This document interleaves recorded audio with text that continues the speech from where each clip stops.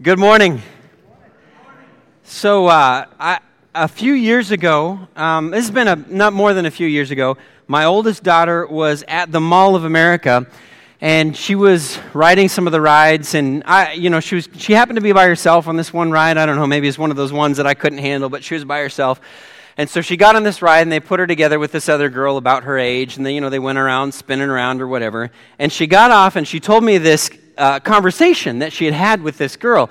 And she said, I talked to her about Jesus. And I was like, oh, that's so awesome, wonderful. And she's like, yeah, I said that, Jesus died, and that he was buried, and that he rose again, but not in a zombie way. That was her explanation of... And I was like, that totally makes sense. When you talk about somebody coming back from the dead, it's not necessarily a pretty picture. So we need to qualify. We need to clarify. I'm so proud of her. In this series called Begin Again, we have, we worked our way up to Easter Sunday, and we celebrated the resurrection. And I had at least one person mention to me, like, we do this, you talk about the resurrection, and then boom, it's dropped, and, we go on to something else. But we should talk about, like, what does the resurrection actually mean? What does it mean? And how does it play a role in our lives, and the way that we think, and the way that we interact and view with the world? And it's a great idea. It's a great question, because it's not just about Jesus coming back from the dead, but not in a zombie way. It's about us, and it's about our lives, and it's about here and now, and it's about our Sunday afternoon. It's about our Monday morning. The resurrection plays a role in every aspect of our lives because it was an identity-shifting moment. Just like we take on, when you become a father, or last week talked about becoming a homeowner, anytime you change identity, that changes your behavior. It changes the way you engage with the world. And the resurrection of Jesus Christ was an identity-shifting moment for humanity. And it changed everything. So we've been exploring this idea. Jesus shows up, right? He shows up on the scene, and he's teaching this incredible stuff, and people are like, yeah, that's good. This is very intriguing. This is very interesting. I want to hear more, and they were following him around. And then he gets killed because he was a threat to the religious authority, and he was killed by the Romans, and they were very good at killing people. They had done it many, many times. He was killed. He was buried, and then these guys, these followers, it wasn't just guys, it was women. Remember we talked about this a few weeks ago, that it was the women who didn't actually give up on Jesus. The guys all ran away, but the women stuck with it. But they were like, what? Well, what now? There's nothing, like, this guy died, and now what? Evidently, the way that he taught us to live, this is what it leads you to. It leads you to this type of death, and now we have nothing. And then he rose again, and they met him. They talked to him. They interacted with him. They ate breakfast with him. And you can imagine that just would have been like, it would have blown out all your categories for how the world works. Like, this guy was dead, and now he's back. We got to what were all those things you were telling us? Because we got to write them down. When we meet people who do things like beat cancer or get over a sickness, or when we meet people who raise children well, we want to talk with them and say, tell us your secrets, because we want to know. Man, when you meet someone that beat death, you want to know, what are the secrets? How did you do that? Like, what do I need to know? And Jesus was happy to tell people. But it was an identity-shifting moment for the people that followed him. In fact, even the smallest things that Jesus did had this huge impact because he had come back from the dead. So if you remember, those of you that have gone to church quite a while, you may remember there was this one guy that Jesus showed up to kind of a little late in the game. This guy named Paul. He was also known as Saul. But this guy that had he hated the church, hated Christians, hated this whole thing. And Jesus literally says 2 sentences to him, and it changed the trajectory of his life. 2 sentences. Saul, Saul, why do you persecute me? Rise up and go to that city, and you'll be shown what to do. And Paul's life was dramatically changed. Not because of what those 2 sentences contained, but because of who said them. And because of his relationship with death. It changed everything. You should listen pretty carefully to someone that has beaten death. I mean, that just, like, you have the floor. Tell us how this works. Tell us about life. Tell us your thoughts. We've got to listen pretty carefully to someone that literally beat death. So today I want to explore the most direct obvious impact that the resurrection has on our lives, but it's one that maybe we don't think about or don't talk about that often. But I think it's the most direct, clear, when we talk about it, you're going to be like, oh yeah, of course, that makes the most sense, but it's not one that we think about very often. It doesn't get a lot of airtime. But to do that, I want to illustrate this fascinating story from this guy named Paul. Some people think his name changed it different. He had a Jewish form of his name and a Greek form of his name, and he was just called both depending on the settings he was in. But it was this guy named Paul, and he has this, the Bible is so fascinating, but there's this particular story in his life that I think we just run right by, but the implications of what's going on are pretty profound. So remember, he's met Jesus, and Paul thinks everybody needs to know this truth. So he literally hits the road on a world tour. He's just going to go city to city, and he's going to say, hey, this guy was dead, and he's back, and it's game-changing. And so as you can imagine, he got mixed reviews where he went. Some people were like, okay, tell us more, and some people were like, no, this is absolutely crazy. That's insane. Some people recognized that truth as a threat to their way of living and got upset at him for the threat that he posed to what they did and what they were doing. So I would never, I shouldn't say I would never, but this is going to be a little more insight into my life than you want, but my favorite subject in high school was geography. And I think that probably ranks near the bottom of the list for most people, but I love it. Like, I can literally get lost in Google Maps. You're just like, I just want to explore just everything. So I love geography. Normally, I would not subject you to this, but I think the geography is important to the story. So just real quick, if you could just, I know you guys, you loved science and math and all that other stuff, but I love geography. Real quick, I just want to point out where this story took place because it's important to the story. So I got a picture up here. Paul's on this world tour, and he's in what is in Asian Minor, modern-day Turkey, and he's going around to 3 different cities. You go to the next slide. He's got Antioch, Iconium, and Lystra. If you're a real Bible nerd, there's more than one Antioch, if you're wondering. If you're really like, I'm taking notes, that doesn't look right. Well, there's more than one Antioch, and this is the other one, okay, lesser-known one. And it's all this takes place in that circle right there. This whole story takes place in that circle. All right, so it's in the book of Acts chapter 14. He stops in this place called Antioch.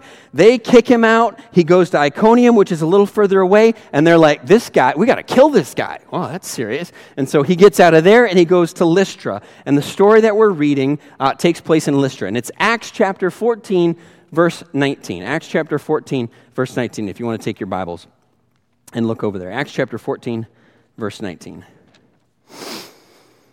Then some Jews from Antioch and Iconium, where he had been, Antioch and Iconium came and won the crowd over. They stoned Paul and dragged him outside the city. All right, so stoning, unfortunately, still happens in our world today, but it involves taking large rocks and throwing them at another human being until you think that human being is dead. It's a crazy thing, but it happens. Things like that have happened in our world, and it's usually pretty effective. So in terms of reception, in terms of Paul preaching, I think I have this slide up there, the verses, if you want to turn there, Acts chapter 14. But in terms of Paul preaching, this was, it could have gone better. This could have gone better. I've been fortunate. I've had sermons that don't always go well, but I've never been stoned to this point. And I've been bummed about how they went, and I felt, but I've never had somebody pick up large rocks and throw them at me till they thought I was dead. So that's what's happening. Acts chapter 14, verse 19. They thought he was dead. Verse 20, but after the disciples had gathered around him, he got up. Oh, all right. Well, that's interesting. He wasn't dead. He got up. The disciples gathered around him. That's why, they were looking at his body. Somebody's feeling the pulse, like, whoa, what's going on here? And then it says that he actually got up. Whoa, okay. Now, most of us would look at this situation and they'd be like, well, these people do not want to hear about Jesus. So close the door, let's move on, hit the road, we'll go to the next town. But this is what this verse says. Verse 20, he got up and he went back into the city. The same city that they had thrown rocks at him until they thought he was dead and dragged him outside of the city, dusted himself off, limped back into the city. That's absolutely bonkers. That is absolutely bonkers. You don't do this sort of thing unless your fundamental relationship with the idea of death has changed. This is nuts. back into the city. But it goes on. It's actually the next day. So the next day, he spent the night in the city. Would you sleep very well if you knew there was a mob of people that wanted to murder you in the city? I would not sleep very well. So the next day, he left, he and Barnabas, and I don't know why, if you're really into reading this, Barnabas totally gets a pass in this. Barnabas is with him, and I don't know, did they start chucking rocks at Paul, and Barnabas is just like scooting off to the side, like, I don't know that guy, whatever it is. He's with him, and so they go to this next town, a little town called Derbe, and they preach the gospel in that city. This is verse 22, won a large number of disciples. Then they returned to Lystra and Iconium and Antioch, all the places that he had been chased out of town. They went back to those places. That is absolutely crazy. This is not the way you behave unless your fundamental relationship with death had been changed. Death, evidently, wasn't the same sort of deterrent that it would be for most of us. And this is what he says. This may be a scripture that is familiar. This is verse 22. People had to have been asking, like, Paul, what are you doing here? Do you not know that you're a wanted man? And in verse 22, he says this, we must go through many hardships to enter the kingdom of God. Yeah, I guess so. It seems that the most natural impact that the resurrection would have or should have on our lives is this idea that maybe we will come back one day, that maybe death is not the end. And I think that maybe makes us a little uncomfortable to talk about or think about, but to know that the resurrection has power to transform our relationship with death. The resurrection has power to transform our relationship with death. Now, generally speaking, we have a strange relationship with death, right? We don't like to talk about it very much. I decided in light of this sermon I was going to ask my little guy about death. I thought maybe it's important to talk about this. And I know some of you are like horrified, like, why would you do that? But it is a part of life, and I just wanted to ask him some of his thoughts. And he's like, I don't think it's going to be very fun. And I think you're right. That's a good observation. But we have a strange relationship with death. Either we don't like to talk about it or think about it. And one of the reasons I know this is true is consider the many euphemisms that we have for death. I have a short, brief list up here that I'll post on the screen. All the ways that we don't actually have to say they died. We can just say other things. Some of them are more irreverent than others. Or, conversely, if we enjoy talking about death too much, that might be a red flag. So either we don't talk about it, or people talk about it too much, and either way, it's bad news, right? We better go to the next slide, because I think I've lost all of you. You're just all sitting there. Good job reading, though, man. That's excellent work there. The resurrection has the power to transform our relationship with death. I was on a flight a while back, and I don't fly a ton, but the attendants had started the drink service, and that's my favorite part of the flight, right? And I'm always trying to figure out, like, where are they going to start? And they always start at, like, the opposite end of the plane, and it takes, another 2 hours for them to get to me. But they'd started the drink service, and sitting there waiting for them to, ask me, and I always ask for ginger ale when I'm flying, and so I'm waiting my turn. I don't want them to miss me. I want that, I paid for the ticket. I want the free soda. So, We hit a little bit of turbulence, and the captain, put on the seatbelt sign. Okay, just a little turbulence. I'm not familiar with flying very much, so I don't know. So what I do when I fly is I look around at other people to see how they're reacting to the situation. Okay, everybody looks pretty calm. All right, this is fine. This is normal. All right, no big deal. Well, evidently, we then hit some serious turbulence, like come out of your seat type turbulence, where the seatbelt's the thing that holding you in, and you're like, doing all this kind of stuff. It got serious. So I start looking around, like, how should we react? And I'm looking at different people. And the lady next to me has got a death grip on the armrests. And now, I have never seen this before. Maybe those of you that fly quite a bit have. The attendants had started to put the carts away, but the turbulence got so bad that they stopped that. They locked the carts down, and they went into a crouching position in the aisle, the attendants. And I was like, oh, I think this might be bad. I don't know. And I'm like, this might be it. Somebody behind us started screaming. Which you can imagine, some of you would as well, right? Some of you would scream for much less than that.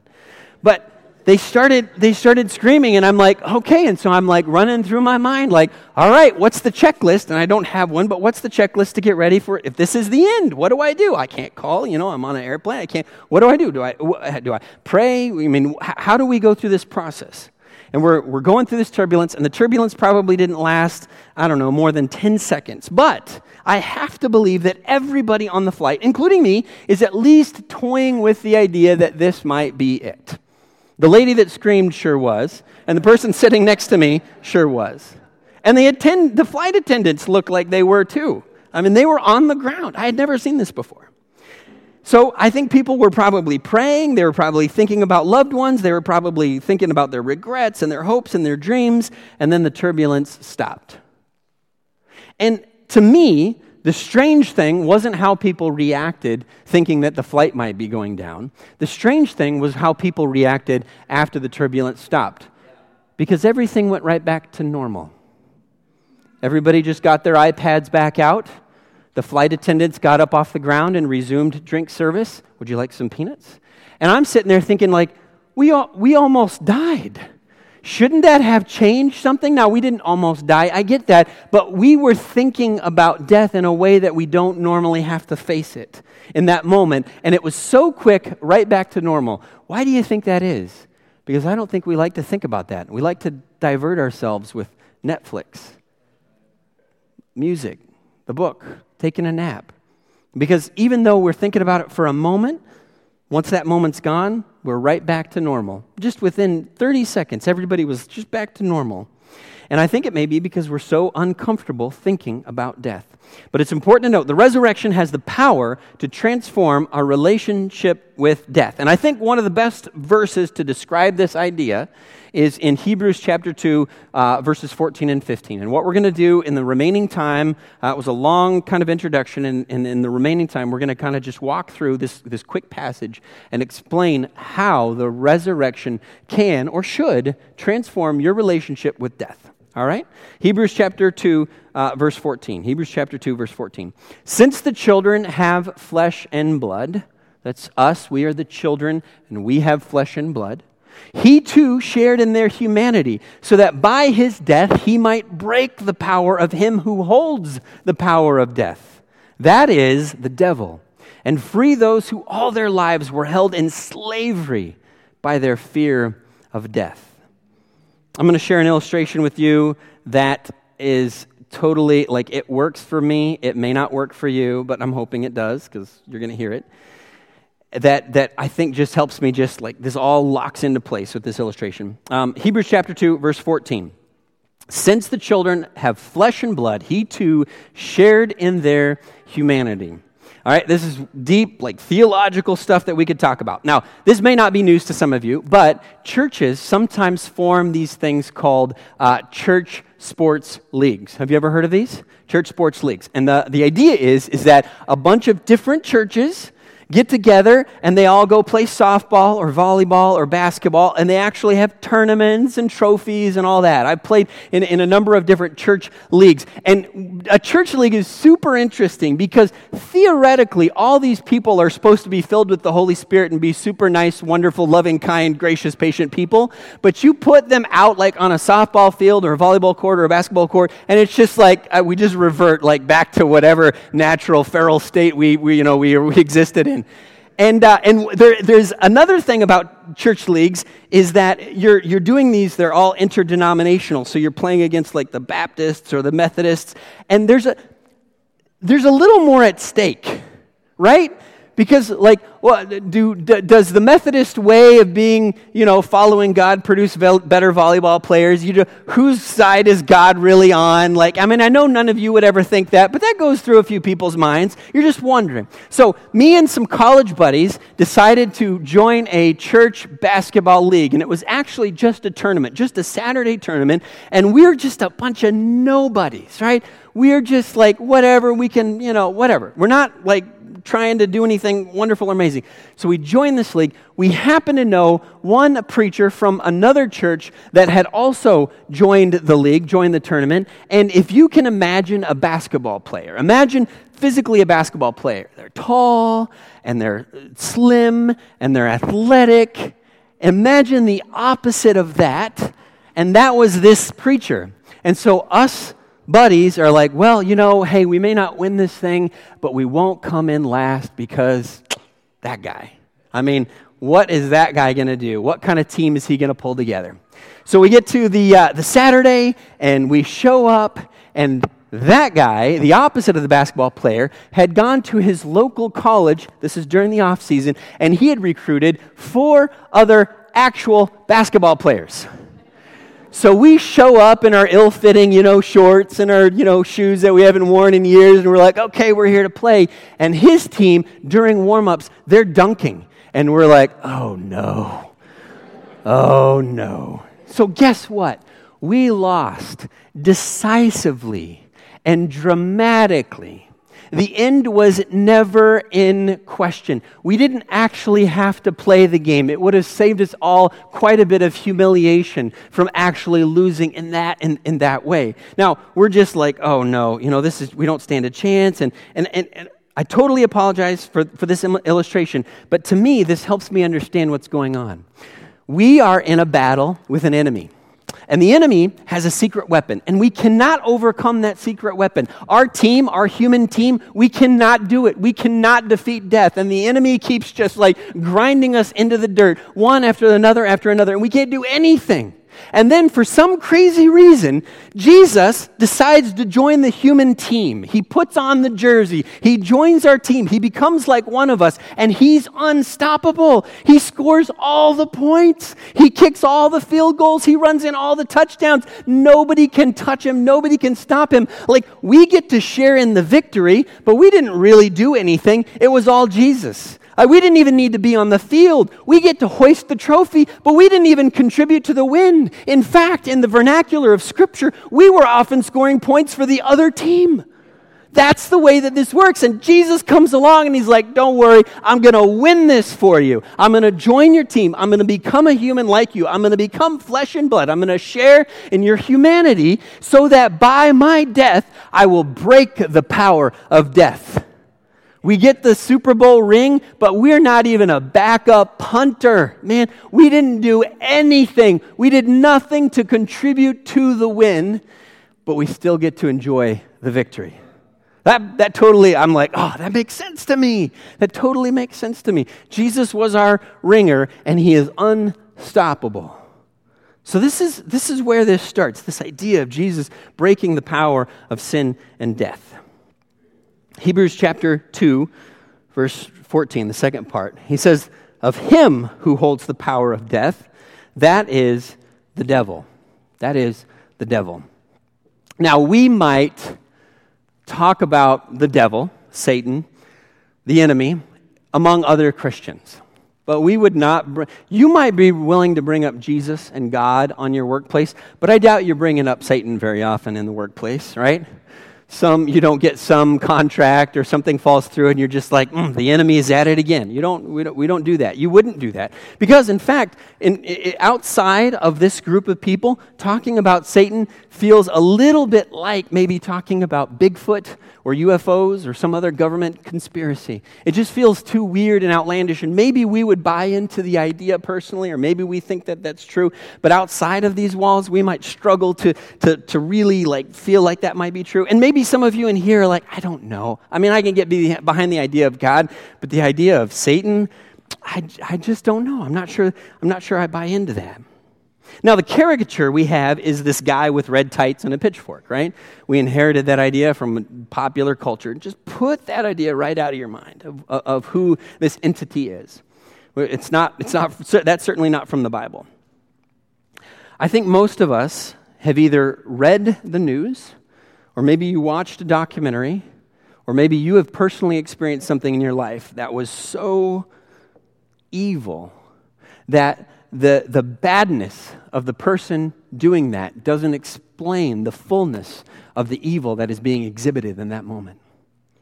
I know that there's some stories that I've heard. There's sometimes news articles, I see the headline and I just can't read the details because what is contained in there is so evil. It is so evil. It's it's almost hard not to think that, yes, humans have this selfishness and this darkness and this badness, but it's almost hard not to think that there's this malevolent force that is just like magnifying the evil that we see around us. It's hard not to believe that. Now, if we can get there in that extreme, then maybe it's not quite as difficult to believe that there is an evil force personified as Satan that can work in and around and through the people around us. Maybe not to that degree, but maybe it's not as hard to get there, to believe that there is this enemy that has this weapon that just holds us in check. It keeps us from doing things that God is asking us to do, the devil. The early Christian writers clearly believed in a world that included these unseen spiritual forces.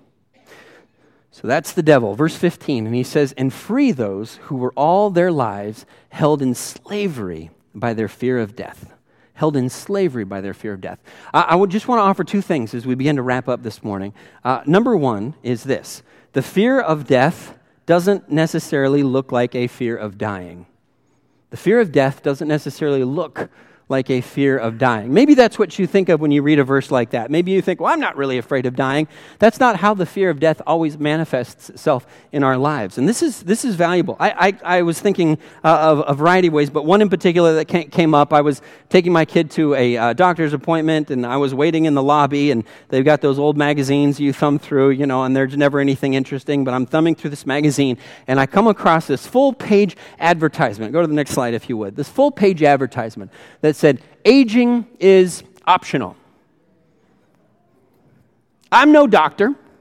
I don't know how biology works, but that seems like false advertising, right?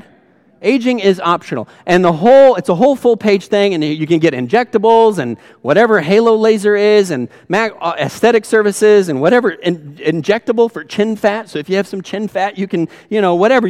Aging is optional. We don't have to age anymore. And in fact, this isn't the only thing. It took me about 2 seconds to find our culture. Can I just say this? Our culture has a crazy, unhealthy relationship with aging. It's like so ridiculous, you can't do anything but laugh at it. Here's an advertisement for skin cream. What they're saying is this woman on the left, that's unacceptable. It's unacceptable to look like her. Isn't that tragic? This is our society saying it is unacceptable to age. But what is acceptable is buy our skin cream and you'll look like this person on the right. That is crazy. That is crazy. This is absolutely insane. And you know what? We don't bat an eye because it's just part of our culture. We don't, and it's not just women. Don't think that it's just geared toward one sex. There's advertisements for men out there too. The poor actor, the poor model who had to play the old guy, who's like, you're going to look like the guy who doesn't use our skin cream. Can you imagine that? This is so crazy. This is crazy. I actually, when I was doing, literally took me about 10 seconds to find all this. I found this, and I don't know how the internets work, but now in my social media, I'm getting advertisements for this product right here. I don't know, maybe my camera took a picture of my face or something like that. But it's disturbing. Is it not disturbing to say that this guy, that's unacceptable?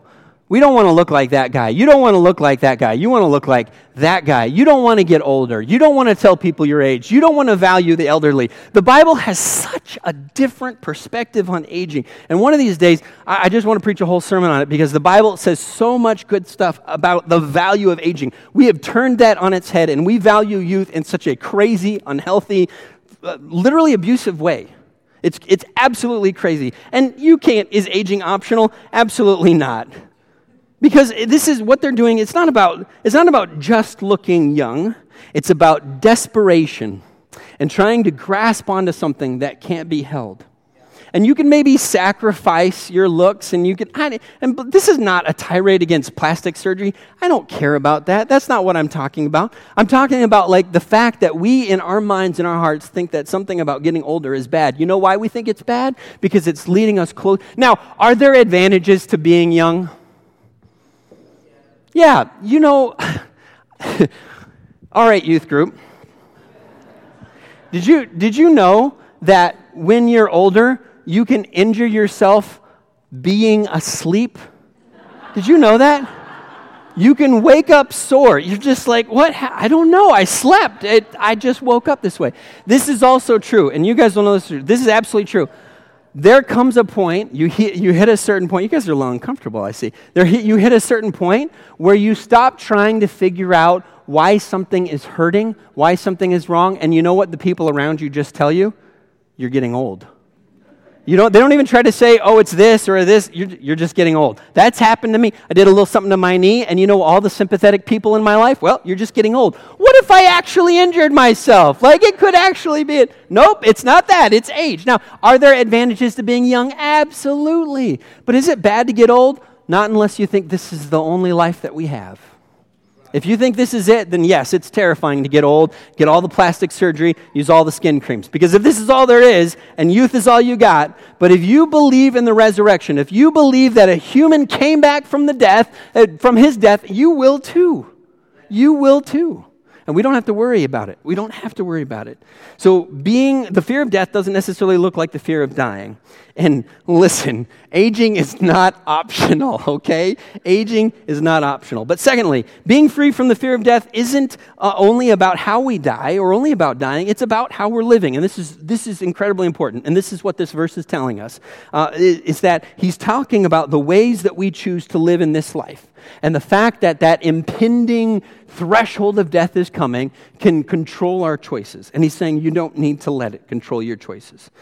Christian preachers, revivalists, we have this reputation for, and I have not done this, at least very often, but sometimes going up to somebody and be like, well, do you know where you're going to go when you die? That's kind of our lead question. And, we're like, I would just like to take your order, sir. What kind of hamburger do you want? We're just, we get a little excited about that. But a better question than do you know where you're going to go if you die tonight, what would you do? The better question is, how might you spend your life now if you believed you have eternity to live? Got to think about that. How might you spend your life now if you weren't desperately holding on to something that you felt was falling through your fingers? If you felt like you had eternity to live? Paul talks about this. Paul talks about this in 1 Corinthians chapter 15. This is a verse you're familiar with. He says, if only for this life we have hope in Christ, we are of all people to be most pitied. And he's saying, if it's only about here and now, we've been living all wrong. If it's only about here and now, I've been doing this all wrong. I shouldn't be out here risking my neck to tell people about the gospel. He says in verse 30, jump down, verse 30, and as for us, why do we endanger ourselves every hour if this is the only life that we have? Why would I? He goes, I face death every day. I face death every day. Yes, just as surely as I would boast about you in Christ Jesus our Lord, I'm going to boast about facing death. Verse 32, if I fought wild beasts in Ephesus, well, that's a story. Paul, what happened there? He doesn't give us any details, but he's saying, I fought wild beasts in Ephesus. If I had no more than human hopes, what have I gained? If the dead are not raised, he quotes an Old Testament verse out of Isaiah chapter 20, let us eat and drink, for tomorrow we die. And what we would say is, let's binge Netflix, for tomorrow we die, because this is what this life is all about. Our fear of death isn't only about how we die, but it's how we live as well. But if you believe that you have access to unlimited life, and I think it seems counterintuitive to most of us, but you might actually serve people that you weren't going to get anything back from. You might actually love people that won't love you back. You might actually give without expecting anything back. If you believed you have eternity, if you truly believe that, I think about this all the time. I think about, man, there's things in my life that I wish I could do, places that I wish I could see, but unless I sacrifice these other things now, I'm not going to get to do those things. Sometimes, unless I sacrifice my relationship with the church or my relationship with my kid, unless I sacrifice that, then I won't get to achieve these other things. But if I believe I only have these 70 or 80 years or whatever it's going to be, well then yeah, you see why people sacrifice their families for their careers, because they need that achievement to have some validation in this life here and now. But if you believe that you are going to live eternally, it's a whole different ballgame. It's a whole different ballgame. So 2 questions as we wrap up. What might be different about life now if you believed that life wasn't a limited commodity? Second question, in what ways does the fear of death keep you, or is the fear of death keeping you from wholeheartedly following God? As we wrap up, I just want you to know the resurrection has the power to transform your relationship with death. Many of us in this room have not allowed it to. We haven't allowed it to because we are living just like our culture, assuming that we only have so long. But the resurrection has the power to transform our relationship with death if we will let it. Let's pray. Father in heaven, we are grateful to be here. God, we are grateful for the life that we have. We are grateful for the years that you're going to grant us, but help us to know beyond a shadow of a doubt that you have prepared eternity for us, and help that affect the choices that we may make today. It's in Jesus' name I pray. Amen. You are dismissed.